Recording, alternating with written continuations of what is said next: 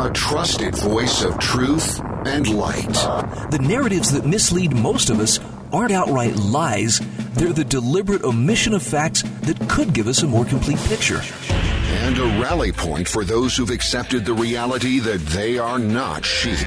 The world needs your leadership, and the essence of leadership is using your influence wisely wherever you happen to be standing. This is The Brian Hyde Show.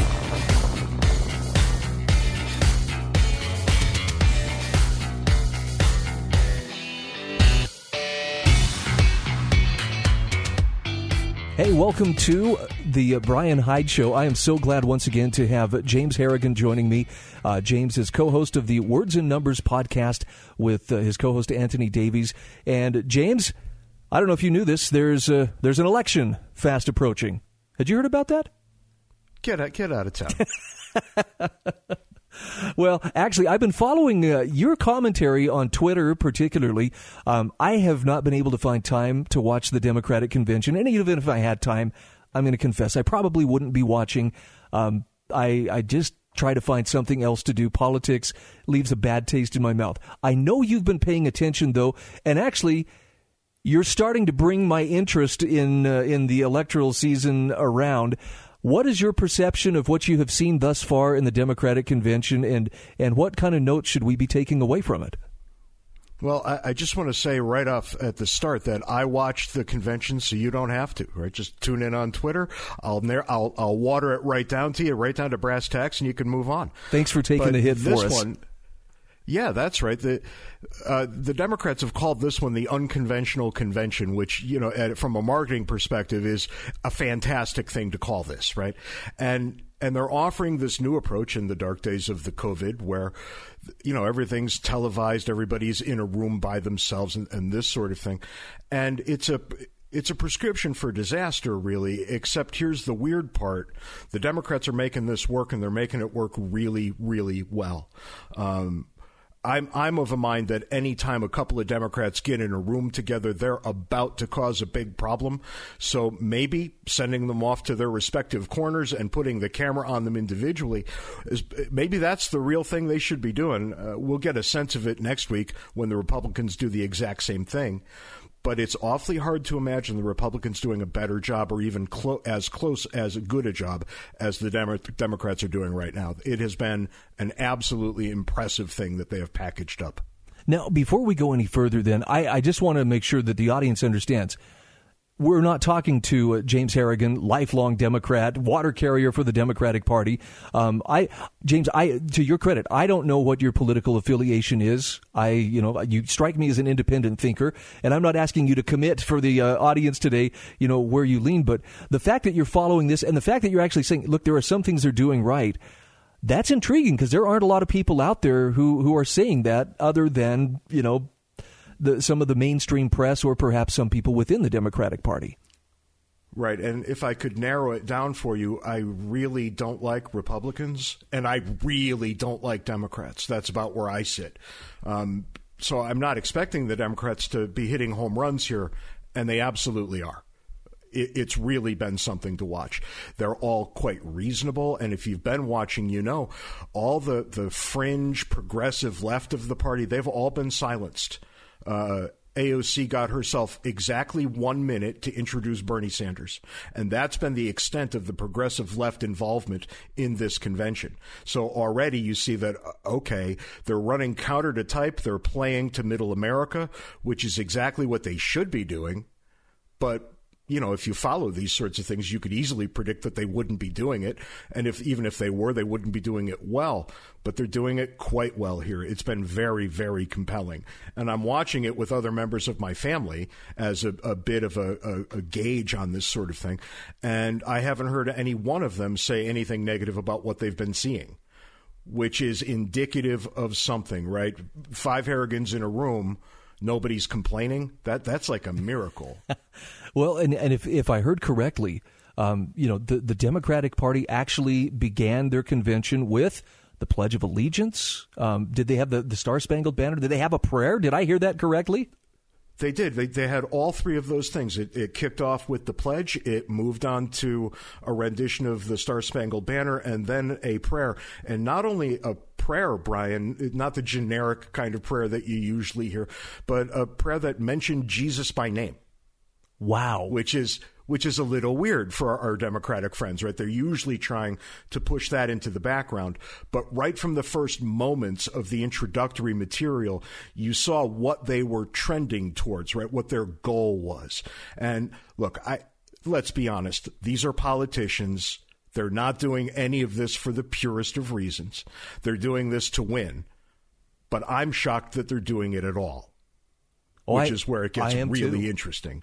No, and if it from what you're describing, it sounds like they're stealing the thunder. This is exactly the thunder the Republicans were banking on using in their favor. They hate America. They hate God. They hate everything you stand for. But I almost feel bad for the Republicans. Almost. Well, they visited this kind of thing upon themselves when they selected Donald Trump and then turned a blind eye to what he did for the next 4 or so years. So I don't feel all that bad for anybody when it comes to politics. But the Republicans are at this point painted into a bit of a corner. And the Democrats have been so relentlessly positive, right? The message is always a positive one, that I don't know what ground the Republicans can take at this point, besides being the cranky uncle in the room. Right? They're just not going to be as compelling if they play to type. And I think they're going to, because I think they can't do anything but. But remember, I would have said that about Democrats 4 days ago. So, anything here is possible. Well, I was pleasantly surprised, and I can't say that I am a fan of Donald Trump. He has surprised me in some ways by not being as big a monster as I was told he was going to be. But at the same time, he has done some things that I actually found impressive. His July 3rd speech at Mount Rushmore. I understand it's a politician making a speech, so take it in the context of, they're just words. But I haven't heard those kind of words from a president probably since Ronald Reagan.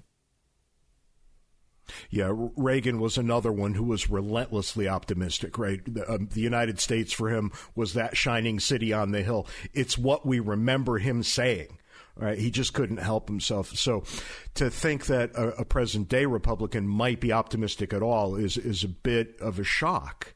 I could go a little further. I do think that speech was actually quite good. And I can go a little further and say I think his nominations to the Supreme Court have been outstanding. I don't think I have much else good to say, but I will say those things unambiguously. I think, how could you deny that? Okay, so having said that, would it be a good thing for Donald Trump to be repudiated in this upcoming election? And if so, why? Well, yeah, that's the interesting bit, right? The election's going to go one of two ways. I think we're all pretty clear that a third-party candidate is not going to be winning this election or any other election anytime soon. So really, Trump either wins or he loses. And that's interesting enough. But if he loses, he's going to lose by a razor-thin margin or a gigantic one. And here's where it gets really fascinating. Because if he loses by a razor-thin margin, which is, I think, very plausible, you're going to see a bunch of his followers and maybe even himself saying that there was something fishy with the election, that it's somehow the presidency is being stolen from him. And his followers will buy that hook, line, and sinker, whether it's true or not. And we will get a real problem coming out of an election that he loses by a razor-thin margin. If, on the other hand, he loses by a very significant margin, we will have no problem, and I think we'll be able to put the downsides, and there are many downsides, of the Trump presidency behind us very quickly.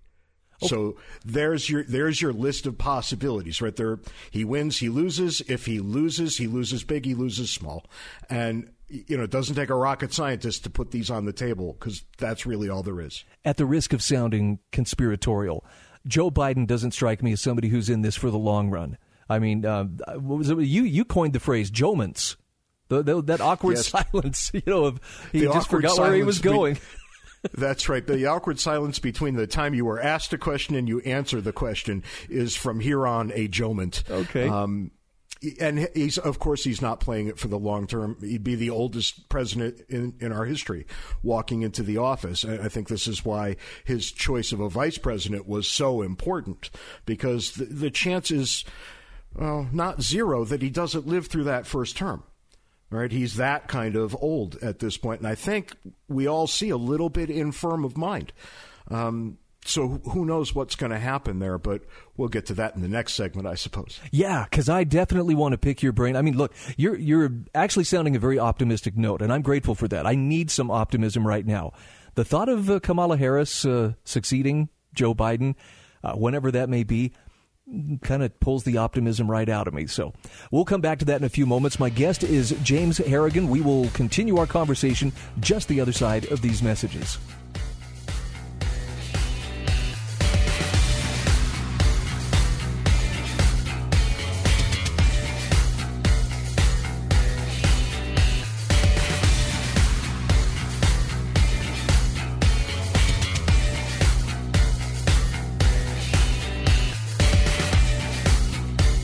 This is The Brian Hyde Show.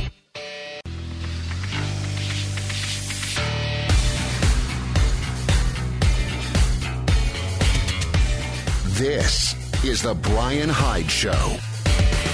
Hey, once again, welcome back to the show. Our program brought to you in part today by Firesteel.com, as well as the Staples Turner Group at Patriot Home Mortgage. Appreciate them sponsoring the show. If you have any need whatsoever of what they have to offer, I would encourage you, do some business with them. And better still, tell them I'm here because I heard Brian saying nice things about you. I just couldn't resist.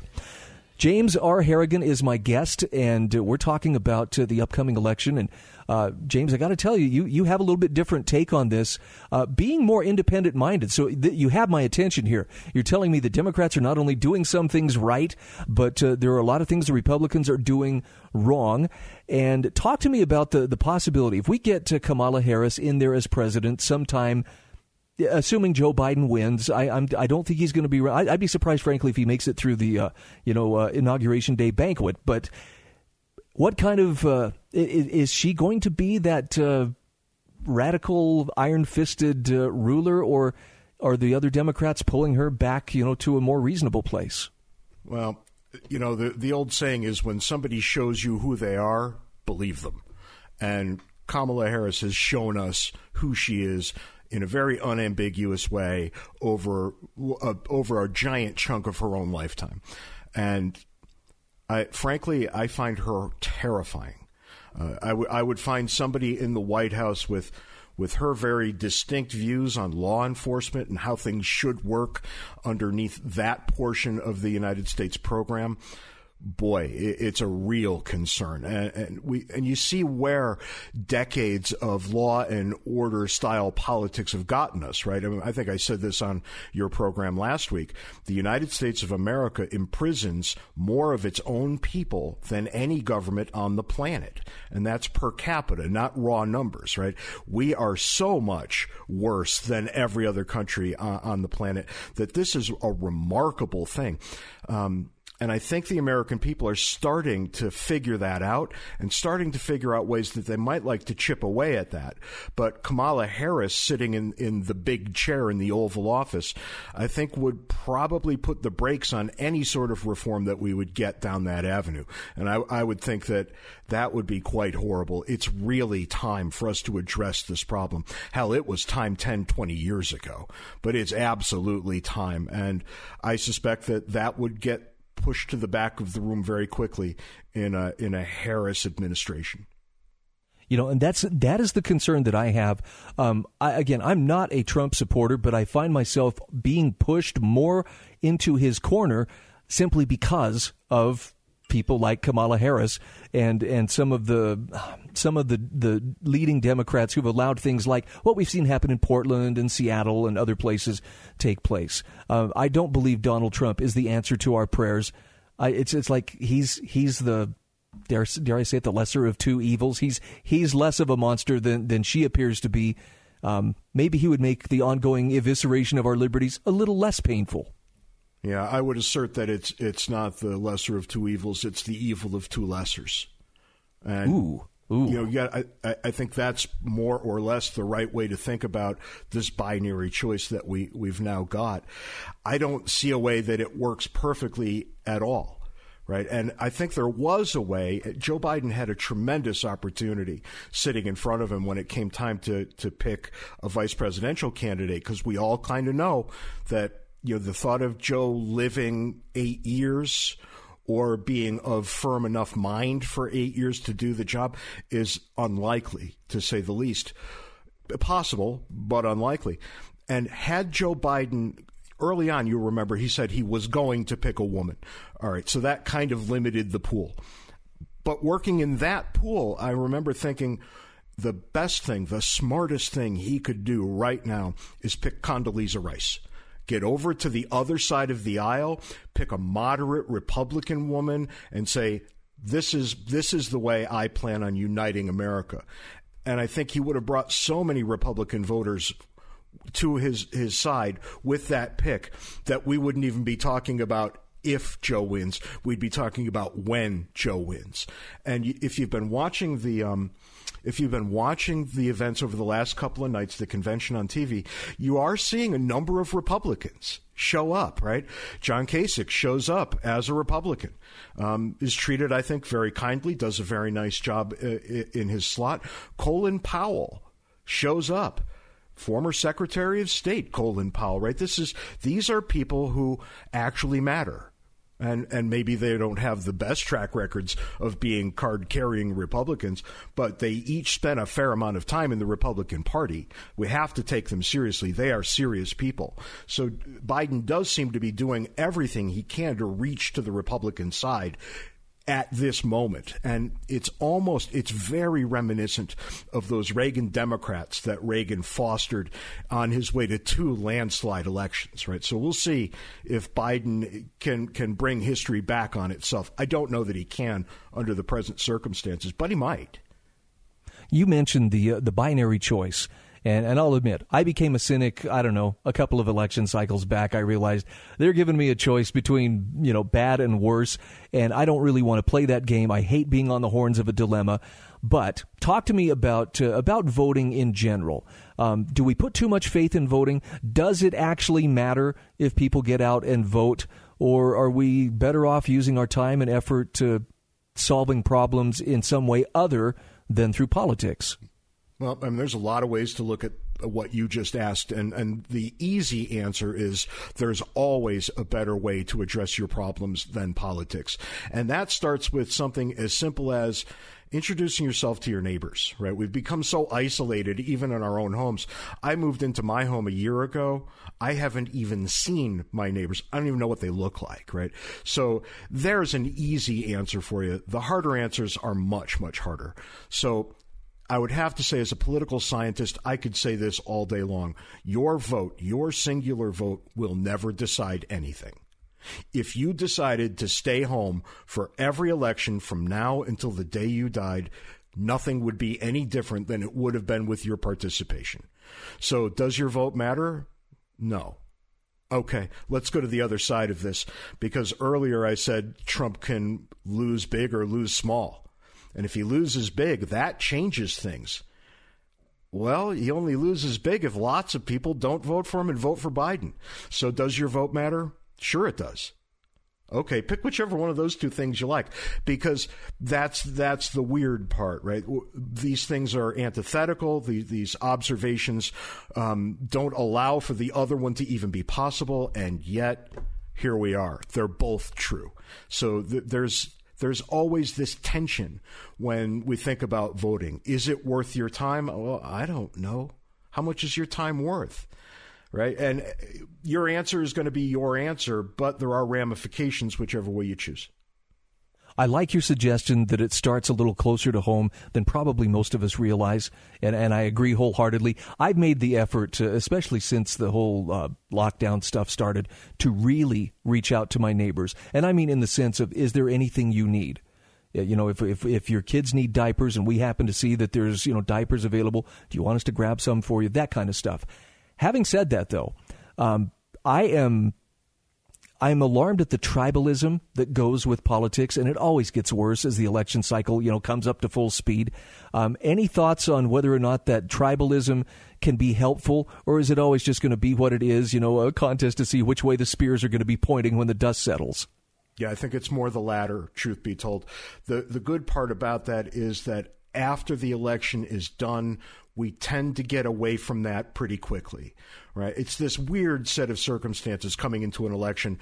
Everybody digs in behind their preferred candidate and they make crazy assertions, right? My candidate's right about everything is what it all boils down to. And every human being knows that's ridiculous. Nobody's ever right about everything. So, take it with a grain of salt. I would prefer if we weren't so tribal walking into this sort of thing. But walking out of it, it's really never all that bad. So I take it with a grain of salt. I don't worry about it too terribly much. All right, James Harrigan taking the heat for us by watching the Democratic Convention. James, what's your Twitter handle? It's at James R. Harrigan. All one big, long, torturous word.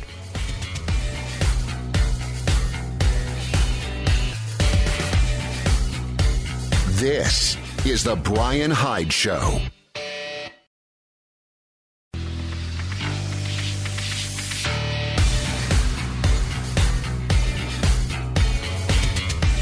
This is the Brian Hyde Show. All right, once again, welcome back to the show. I want to mention that our show is brought to you in part today by Firesteel.com. It's really that simple. You go to Firesteel.com and check out their website, and you will find the finest fire-starting materials you've ever seen. Now, when I say fire-starting, a lot of people think, oh, matches, they must sell matches. No, this is far superior to matches. It's even superior to a Bic lighter, which is kind of tough to improve on because you get that instant flame and everything. No, this is a far better thing. It is a flint and steel, so to speak. I'm using layman's terms, but it's a striker. It strikes sparks. It includes these incredible rare earth minerals that give you this incredible shower of sparks. The point is, it works when matches and lighters won't. And best of all, one of their GobSpark starters will actually take the place of 15,000 matches. How many matches can you carry anyway, right? And you have to worry about them getting wet? Not so with these incredible products from Firesteel.com. Something everybody should have in their survival kit, their 72-hour kit. Just have one in your vehicle. If you need to start a fire for a survival situation, you need it to work. Firesteel has your back. And by the way, when you go to purchase one, mention my name at checkout. They'll give you a place for the coupon code. The coupon code you put in is Brian, with a Y, Bryan, and they'll give you 10% off your purchase. Firesteel.com. All right, let's begin with a little discussion of living beneath our means. I know there's a lot of uncertainty. There's a lot of, economic and financial turmoil going on around us right now. People have been put out of work, or their businesses have been shuttered, or I don't know. Opportunities drying up. Tough times are here. Okay, we're not waiting. Well, they may come eventually. No, they're here right now. And for a lot of people, it looks like it could get even tougher. And I'm not saying this with any kind of assurance that, I'm going to be spared. I think all of us are likely to feel the pain of the fallout, not just of the COVID shutdowns, but the incredible effects of creating money out of thin air, inflating the money supply, and thereby robbing the purchasing power of every dollar that a person has saved. I think I feel the worst for the people who are on fixed incomes, like my dear old gray-haired mama, who is unfortunately, she's trying to get by as best she can on a fixed income at 85 years old, and inflation steals the purchasing power of every dollar. What she paid, $10 for this year could end up costing her $15 or more, in the next year or the year after that. Scary stuff. But there is something we can do, and this program is about empowerment and about being able to take action as well as understand the world around you. So what can we do? How about live beneath your means?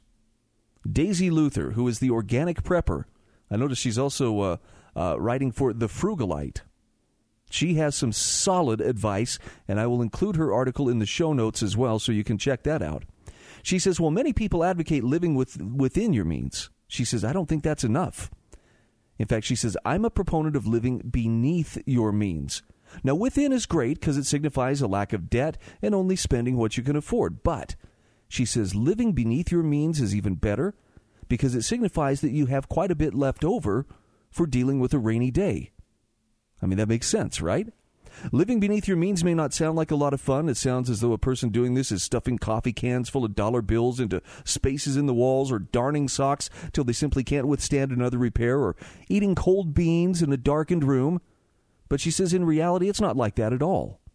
Learning to live beneath your means can bring you a kind of peace that you never felt before. It can help you survive financial crunches, both large and small. It can teach you to take joy in simpler things instead of always looking for the next thing that will give you a surge of happiness. That one really spoke to me. Because I've been there before where, man, once I can purchase this is going to make me happy.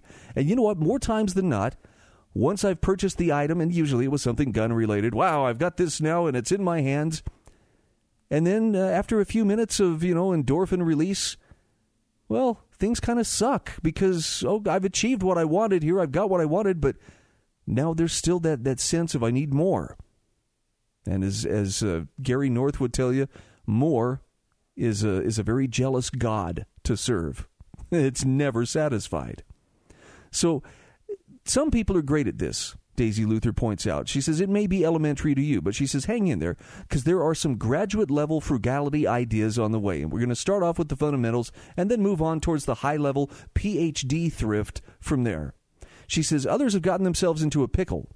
Maybe they want to figure a way out of it. Some have cut down to the bare bones, and they're still having trouble. So if you're not making enough money to pay your bills, this is information that could be very useful.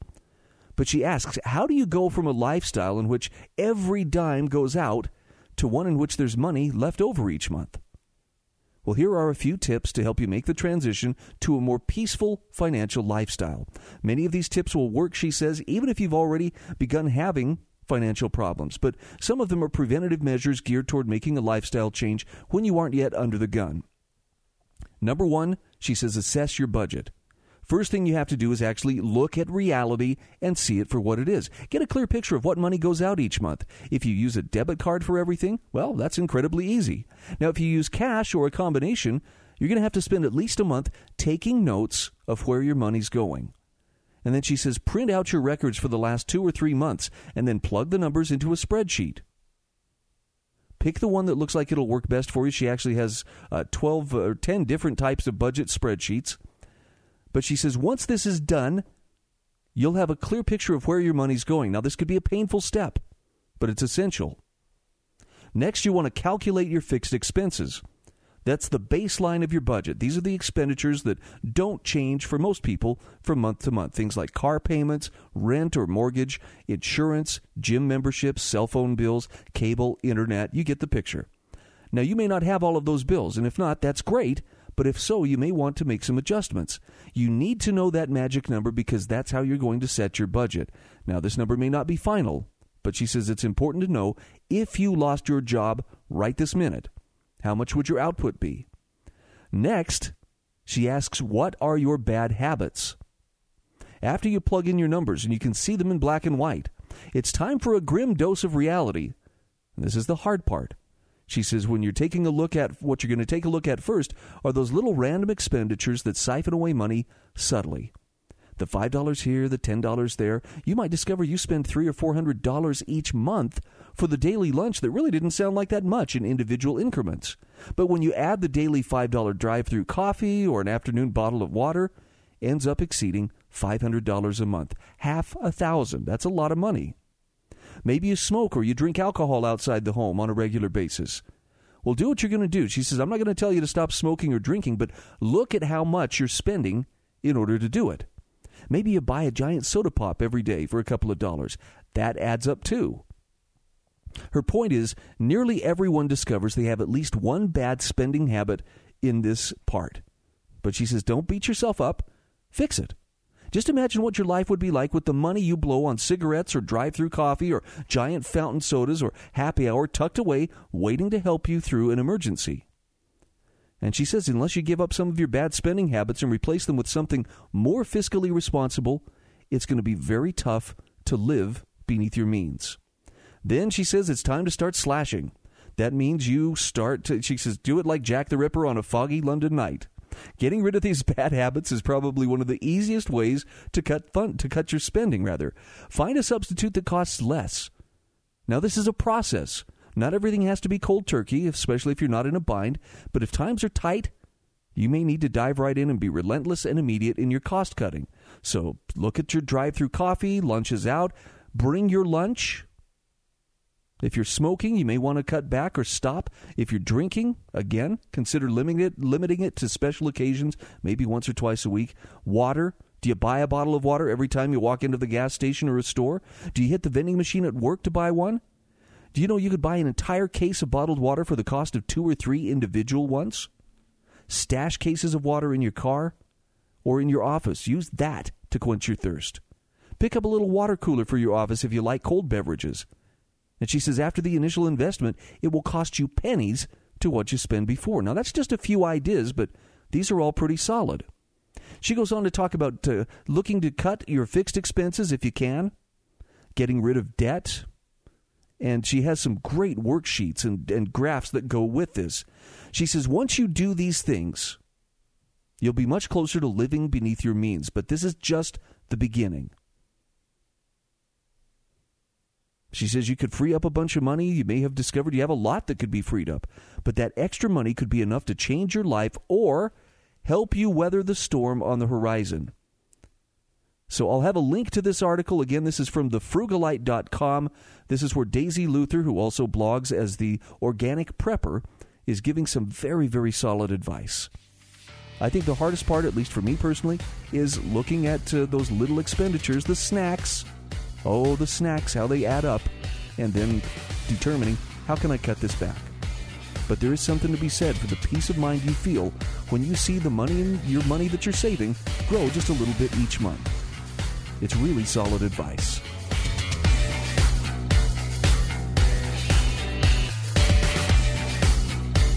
This is the Brian Hyde Show.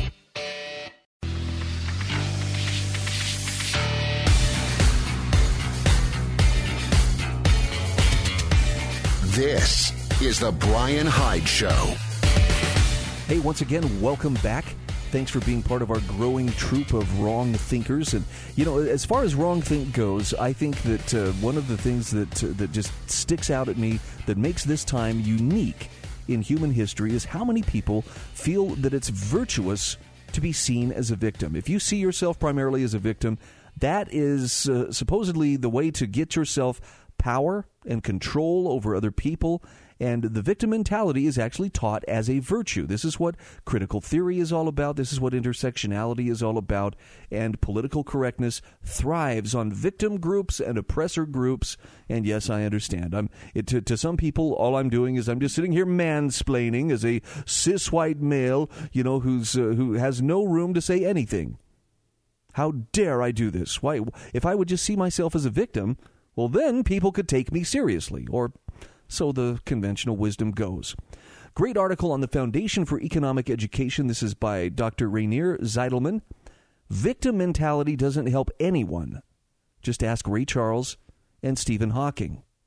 Oh, I can tell right now this is going to be an eye-opener. Let's see what he has to say. He says, according to a dominant ideology, a person's identity is largely based on one's status as a victim of either racism, sexism, ableism, etc. But does encouraging people to see themselves primarily as victims actually help anyone at all? Dr. Zeidelman asks. Doesn't it just make them feel helpless and remove their sense of agency? Because the message they're being given is your life situation is the way it is for structural reasons. So you have no chance to change it until the structures are torn down. Now, he says people always talk of structural causes, but they never fully explain what they are actually referring to. They basically mean capitalism. It's the system question, which essentially boils down to, as long as we don't succeed in abolishing or radically overhauling the capitalist system, you simply don't stand a chance. Talk about a message that makes people feel helpless. He says, wouldn't it make far more sense to highlight examples of people who've managed to make it to the top despite facing seemingly insurmountable difficulties? Oprah Winfrey, for example, who rose from humble beginnings to become the world's first black self-made billionaire. Left-wing classism researchers, whom Dr. Zeidelman critically addresses in his book, Rich in Public Opinion, unequivocally refuse to engage in this debate. In her in-depth work of classism research, Framing Class, Media Representations of Wealth and Poverty, Diana Kendall criticizes media coverage of people from lower rungs of society who've risen from poverty to wealth. In fact, she highlights the real-life story of Oprah Winfrey as one particularly negative example. According to Kendall, when the media portrays outstandingly successful people like Winfrey, they tend to overemphasize the importance of hard work and the right mindset or personality traits. Kendall criticizes the fact that such media coverage perpetuates the myth of the American dream. Given the long odds against such an outcome, emulation framing not only creates unrealistic expectations given economic and social realities in the 2000s, but provides an excuse for those who are better off financially to deride those who are not. Well, Kendall also laments that news items sometimes create the impression that the poor are partly responsible for their plight because of a certain action like taking illegal drugs or maybe not looking for a job. Underpinning this criticism is a concept of humanity that's based on the idea that people are responsible for neither the positive nor the negative outcomes in their lives. Media reports of rags to riches stories and the wealthy are criticized because they sometimes give rise to the impression that success is due to personality traits and individual effort. Now, Dr. Zeidelman says at the same time, news items on the poor are criticized because they perpetuate the impression that people are at least partly to blame for their fate. From the perspective of Kendall and other classism researchers, the capitalist system and structural injustices are always to blame for making people rich or poor, while reporting on individual causes is branded as an attempt to blame the poor for their fate. Let's talk about another example of success here. Dr. Zeidelman says, I'm currently reading the incredible autobiography of Ray Charles, the high priest of soul, who had a huge influence on the stylistic evolution of rhythm and blues, country, blues, and soul. Rolling Stone magazine ranked him second in its list of the 100 best singers of all time after Aretha Franklin, but ahead of Elvis Presley. Ray Charles grew up in poverty and without a father, and his mother died at the age of 31. He went blind at the age of 7. 9 months earlier, he'd witnessed his younger brother drowning. Racism was something he encountered every day. One afternoon, he decided to go out for a swim off Myrtle Beach, South Carolina. He suddenly heard his friends back on the beach screaming for him to come back to shore. Because he was blind, he couldn't see that he'd been about to cross the line between the black side of the ocean and the white side of the ocean. Now, what impresses Dr. Zeidelman most about Ray Charles was his philosophy on life. In his autobiography, Ray Charles wrote about how important it was for him as a young man to understand how things worked. If I got into trouble, he said, that was my doing. Or if I did something halfway worthwhile, I could take the credit. Responsibility came awfully early to me. Now, for much of his life, he was a heroin addict. He could have blamed others, seen himself as a victim. Instead, he said, no one did it to me. I did it to myself. It wasn't society that did it to me. It wasn't a pusher. It wasn't being blind or black or being poor. It was all my doing. When someone cheated him out of a lot of money, he didn't get furious or bitter, as he explained. He said, it taught me to keep my nose closer to the books. And when he was found guilty of possessing illegal drugs, he admits, I stood accused, and I couldn't plead anything but guilty. I saw the bust as my own doing. How about Stephen Hawking? The physicist Stephen Hawking suffered from an extremely rare medical condition, amyotrophic lateral sclerosis, or ALS, a disease that causes the nerve cells of the brain and spinal cord to atrophy and then scar or harden. Now, his doctors told him this incurable disease was likely to end his life within a few years, and he wasn't just confined to a wheelchair. He also lost his ability to speak. He had to use a computer program and a speech synthesizer to communicate verbally. Nevertheless, he became perhaps the most famous scientist in the world, traveled the world, met with popes and presidents, and wrote a succession of international bestsellers. The key to his success was a positive attitude to life. He was determined to see the positives in his disability. Now, Dr. Zeidelman says in Stephen Hawking's autobiography, he writes that it freed him from having to lecture or teach undergraduates. And it also meant that he didn't have to sit in on tedious and time-consuming university committees. Instead, he was able to devote himself fully to his research. In his opinion, disabled people should, quote, concentrate on things that their handicap doesn't prevent them from doing, and not regret those that they can't do. He said, in my case, I've been able to do most things I wanted. Franklin D. Roosevelt, 32nd President of the United States, suffered from polio, paralyzed from the waist down, which meant he could hardly walk on his own, yet he observed men are not prisoners of fate, but only prisoners of their own minds. Now, that doesn't change the fact that, the fact he was paralyzed doesn't change what he said was true. The barriers that keep us from achieving greater things in our lives are the ones we've set ourselves. They're the ones in our minds. And Dr. Zeidelman says if we succeed in tearing down these barriers, we can achieve so many of the things we don't even dare to dream of today. Improving your life is not a question of waiting for your external circumstances to change. It's a process that begins in your head. From psychological studies, he says we know that unsuccessful people see themselves as victims of external circumstances and believe that their lives are determined by factors beyond their own control. Successful people, on the other hand, tend to focus far more on the things they can influence and change. They see themselves as creators of their own destiny. He finishes by pointing out the first attitude is a victim mentality and leads to passivity and discouragement. The second attitude leads to activity and motivates people to make an effort on their own. And he says, you decide, which of the two attitudes do you think will give you the best chances of making it in life? What a great article. Again, I'll include this in the show notes. You'll also find, the contact information for James Harrigan, who was in the first two segments of this hour. You'll also find the article from Daisy Luther about living beneath your means. I think this is all solid information. It's a privilege to be able to bring this to you day in and day out here on this program. Check out the show notes at thebrianhydeshow.com. I always include articles. I don't have time to get to everything that I am looking at in the course of, pulling the show together. Sometimes I can make it work. Sometimes I just put those articles in there and hope that you'll find them interesting enough that you'll, click on it, read it, and run with it. If I could ask a small favor, if this show is bringing value or truth or light or anything of worth into your life, could you please do me a favor and just tell a couple of friends about it? Share it on social media. Let other people know about the articles, the guests, the general positive, uplifting dialogue that takes place here on a day-to-day basis. It would help me immensely as we try to help the show grow and expand. But more importantly, it will help get information out there that hopefully is providing needed intellectual nourishment for a world that really appears to be starving, or at least being force-fed a lot of fear and anger.